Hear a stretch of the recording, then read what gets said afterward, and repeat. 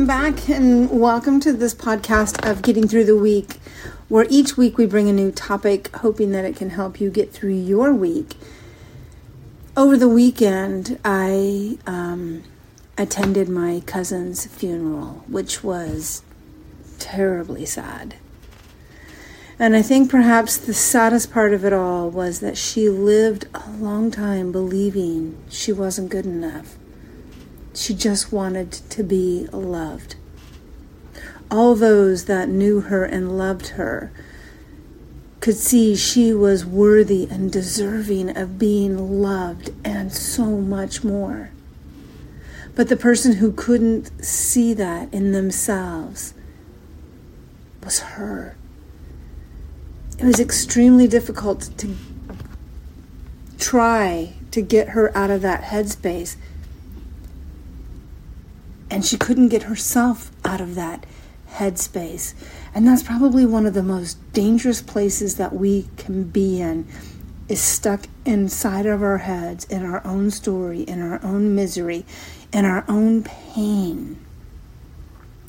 Which is why I felt it was really important that we talk about this. But before we do, let me introduce myself. Hi there, my name is Dr. Kelly Ray, and I'm a mindset coach, counselor, notably known as the inner critic tamer, and I am beyond passionate of helping others just like you and me who have been through things that we don't necessarily like to talk about and broadcast all over the place, but we want to be better for ourselves because we know that it's not only good for us, it's good for our kids, their kids to come, our community, our work, our health, all of that. I'm obsessed with teaching others how to tame their inner critic, that inner childhood conditioning, or as I like to say, undo some of that crap that happened to you along the way that keeps you somewhat stuck, and teach you how to heal from it in order to live the vibrant life that you are designed to live. And during this episode, we're going to be talking about ways to stop thinking you're not good enough and take actions towards knowing you are worthy just the way you are. You were born worthy.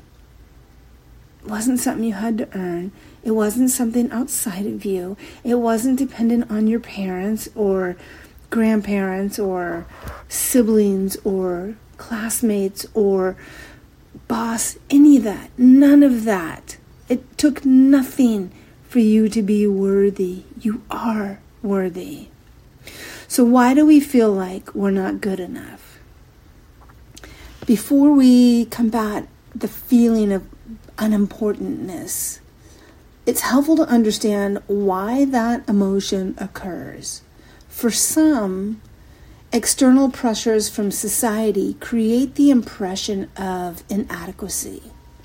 In fact, this is something advertising or marketing for products and services and that is frequently uses what they call pain points, or those things that trigger those inadequacies that we feel about ourselves in order to show you and tell you about their products. Think about the ads you've seen for diet or beauty products. They claim your body needs improvement, that only their product or their service can help. And they would even use words like enhance to make it seem like, well, you're already perfect the way you are. We just need to enhance those things. You know, and so if you're, for instance, a young woman, or, the beauty industry has mastered this when it comes to women, right? And it doesn't matter your age, young, middle age, or even seniors. They got all the anti-aging stuff out there. And the stuff, quite honestly, wouldn't be out there if people weren't buying it. Would people buy it though if they weren't advertising it the way that it is? It's like the chicken and the egg kind of concept. It's just, it's this vicious circle that happens. So being mindful of that. In other cases, the harm of this not feeling good enough runs deeper, starting with lessons learned from childhood. These feelings of inadequacy may require the help of a therapist or a coach like myself to help you process through that, untangle it, unravel it, detach it from you. Because quite often, it's sometimes not even necessarily something that someone said to you directly, but maybe something that you observed when you were younger. And so you, in your mind, labeled it as such and have been operating from it ever since. When thoughts of inadequacy or being unlovable or unworthy start to run through your mind, you may even unconsciously look for signs that you don't measure up. I talk often of this inner critic, and this inner critic, mine I've named Trudy, and they have their own voice. You know, I know that the primordial need for them is for survival, but they also feel this need to remind you of your thoughts from the past, because that's another way to keep you safe, right? So if you at some point found yourself, I don't know, comparing yourself to your older sister and the way your older sister looked, it's probably going to carry through out your life until you actually go back and look at where that originated from and decide, is that way of thinking and comparing myself still valuable? Does it still serve a purpose? Is it actually bringing me more joy and excitement and motivation in my life, or is it holding me back? So shifting your thinking patterns away from these kinds of self-defeating patterns, habits, cycles, it is possible, which allows healing in the first place. But we have to go get it. And here's the other thing that I've known for the nearly 20 years I've been doing this work, is that it's a lot of times not what you think it is. So many people think they understand what their inner critic is saying, and I'm telling you, I've become a specialist in understanding the languaging of what your inner critic is actually saying. And more often than not, it's not what you think that they're saying. It's not that they're out to get you, or that they're out there to sabotage you, or that your thoughts are there to destroy you. That's not it. They're unhealed wounds that are looking for your attention. They're looking for you to validate if you really are those things or not, rather than reacting to them from the same pattern and habit you've done your entire life. And I know this might sound a little convoluted, it might sound a little confusing, but I'm telling you, once you start to do this work, it makes a lot more sense, and you start to understand the languaging of your inner voice, and you have a better control over it. You'll have a better way of learning how to, as I say, tame it, or get it to pipe down. You know, most times people just want to say, oh, shut the hell up, Trudy. And that's the last thing that Trudy needs. But when we get frustrated, we don't like how things are going in our life, we just want to do those kinds of things. It seems like it might be the right thing, and it seems like it might be the easy thing. And I could go on and on and on about this, but I want to stay on track with this topic. So let's talk about practices to stop feeling like you're not good enough.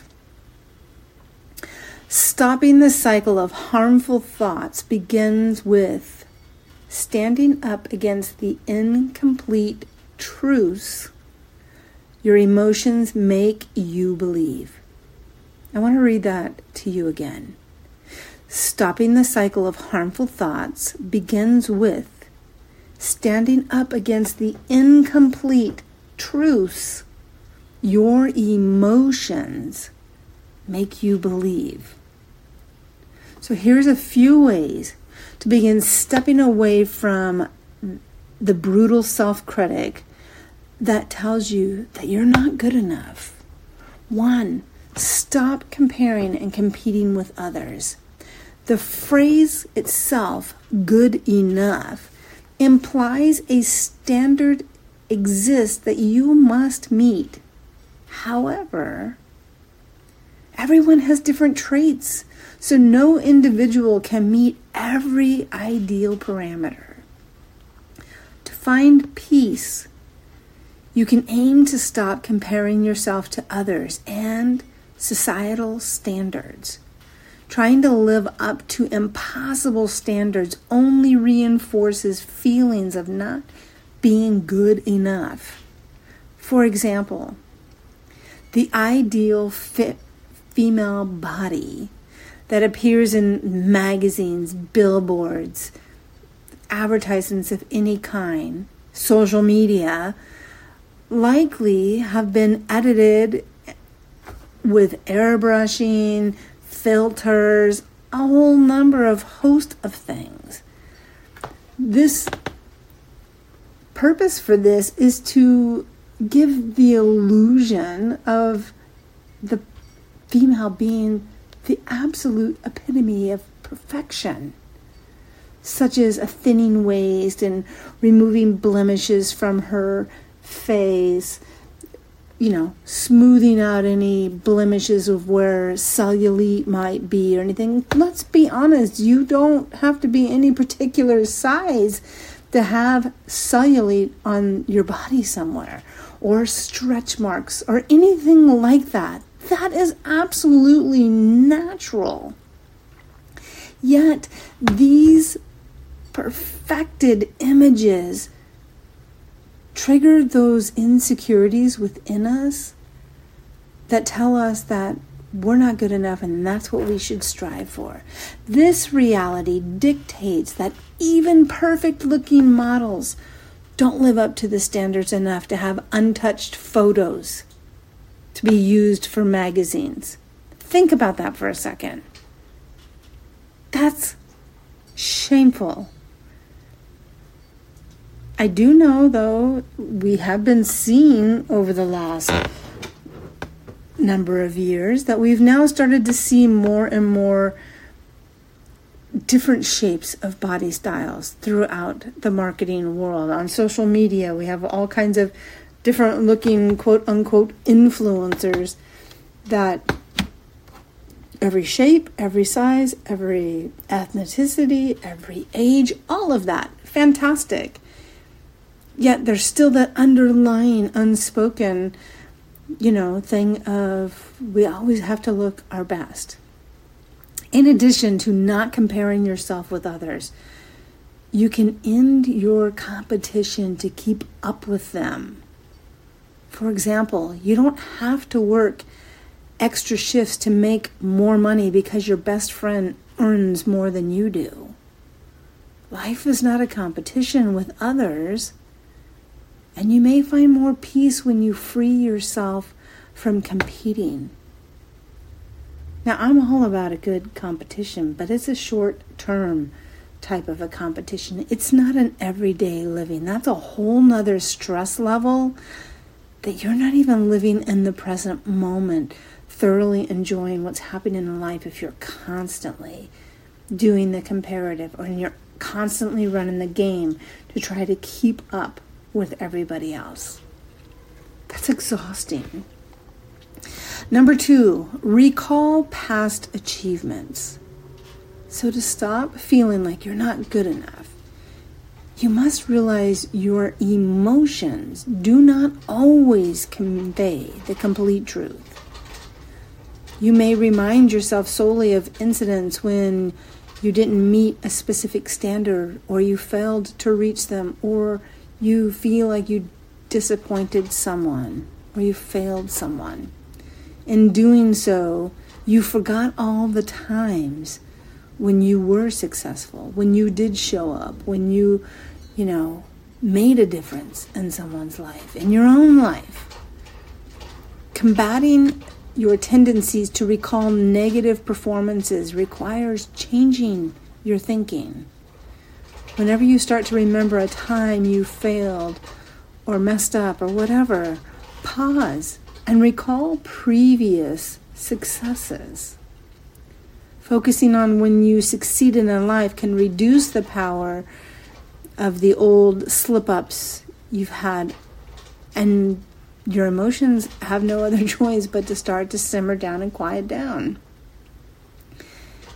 Let me let you in on a little secret here. Your emotions that pop up in your head to tell you that you're a failure, I want you to look at those for just a second. Tell me how many of them are of new experiences in your life, and I can promise you they are none. They keep repeating the same old, tired story of our past. They magnify it. It's highlighted where you messed up, where you failed, where you slipped up, where you yelled at your kid and you feel really rotten about it, or whatever. None of it's ever new information of failing or not being good enough. I want you to keep that in the forefront of your mind the next time that rascal pops up. Because I'm telling you, you're not going to see and hear a reminder of a failure tomorrow, especially if it's today, because it hasn't happened. It's only going to tell you old crap, and it's not even going to be truthful. It's going to be distorted. You, though, have the power to look back on your own achievements, your own successes. You learned how to walk, for crying out loud. That's a success, right? Maybe you learned how to drive a car. Maybe you were the first one in your family to graduate from high school, college. Maybe you were the first one to buy a house. Maybe you were the first one to have a successful, healthy relationship. I don't know what it is. You do. And you know that you've got more of those in your back pocket somewhere. It's time to bring those successes forward. Number 3, focus on the process rather than the results. Instead of focusing on the end goal, consider the enjoyment of the process. For example, some people only think about getting a college or a graduate degree to improve their job prospects. However, those who only look at the future benefits of the degree may miss out on the experience of learning new things. While having goals is healthy, don't forget to enjoy the path you take to get to where you want to go. I'm telling you, it's in that going along that path that you learn so much about yourself, your capabilities, your intelligence, your compassion, your kindness, your resilience. There's so much about you in that experience. Don't let it just be the finish line that you're looking at all the time. Number 4, speak to a close friend. Schedule a chat with a close friend to remind yourself how incredible you are. Few people have a perspective on your positive traits the way a friend does. And they can remind you of these traits. In fact, hearing about the good things you do and your attributes from another person can give you the mental boost you need. And you can also return the favor to your friend. Look, one of my sweetest, dearest, bestest friends, Susie, we reach out to one another and like, hey lady, is it time for church yet? That's what we call it. We call it having church. We've had church in the mountains. We've had church in a bar. We've had church in her living room. We've had church wherever, sometimes in the car, wherever it might be. And church consists of this very topic. We're just connecting with one another. We're, reminding one another of where we've come from, what we've done, and our achievements, and how we want our future to look. It's the most beautiful experience, and I just am so grateful for her, and I'm so grateful for our church sessions. I encourage you to have that kind of friend, because I can tell you, she's not the kind of friend that just wants to tell me all the time, oh, how amazing you are, how great you are, and there's never one aspect of something not being right, because you don't want that either, right? You just don't want somebody just always stroking your ego and not giving it to you real. But she's also the friend that's going to help you work through getting a solution if you're struggling with something or having a hard time. That's the person that you need in your corner. And I'm telling you, if you don't have one of those, find one of those. Be one of those to somebody. Because it's important that we are honest with one another and we allow each other to be honest with our own selves, that we can hold space to be uncomfortable, that somebody doesn't have to fix it for us. We can be uncomfortable together as we're going through looking at how to improve something or shift something or change something or do something. And it's a beautiful thing. Number 5, complete an act of kindness. Helping other people can improve your own feelings of self-worth. In fact, a study was done at a Cleveland clinic that revealed adolescents who performed acts of kindness towards strangers increased their self-esteem. The teen years are a turbulent time when self-worth can plummet for both the teen and the parent. Let's just preface that. However, this study indicated that helping others in large and small ways can make teens feel more competent. So I'm going to suggest applying this advice by finding ways to volunteer or help people that you come across. I know many people like to pay for the person's coffee order behind them in the drive-thru, but I'm going to suggest something different. Because quite honestly, the person behind you is already intending to pay for their coffee.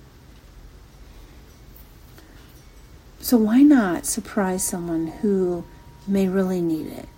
For example, sometimes on, I call it Wealth Wednesdays. On Wealth Wednesdays, not every week, but I'll randomly, when I go to the grocery store or something, take money and stick it inside diaper boxes. Now, we all know somebody who's got a baby could probably use a little extra love, a little extra something along the way, because diapers are not cheap, along with formula, food, and all of that.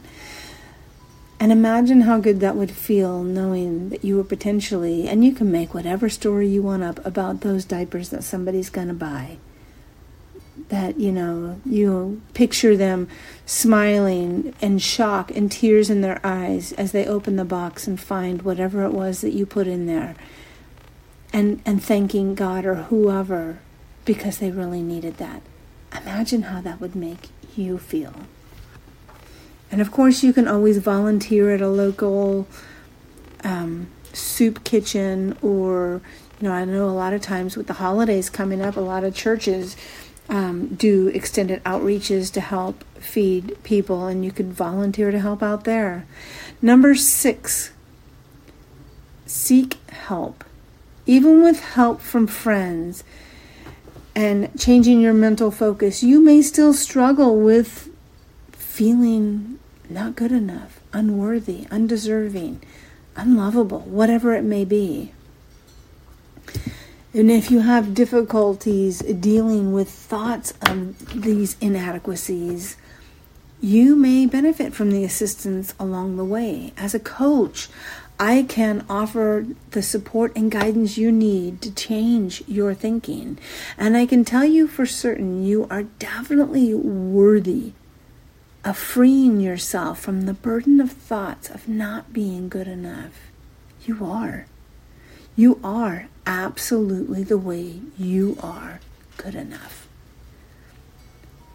You don't have to feel guilty for needing help or wanting help. Think of a therapy or coaching session as physical training for your brain, your mind.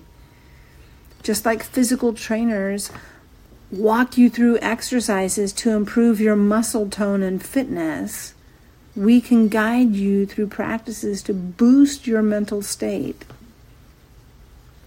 In fact, imagine overcoming these negative self-talk lies we tell ourselves and helping someone else do the same for themselves.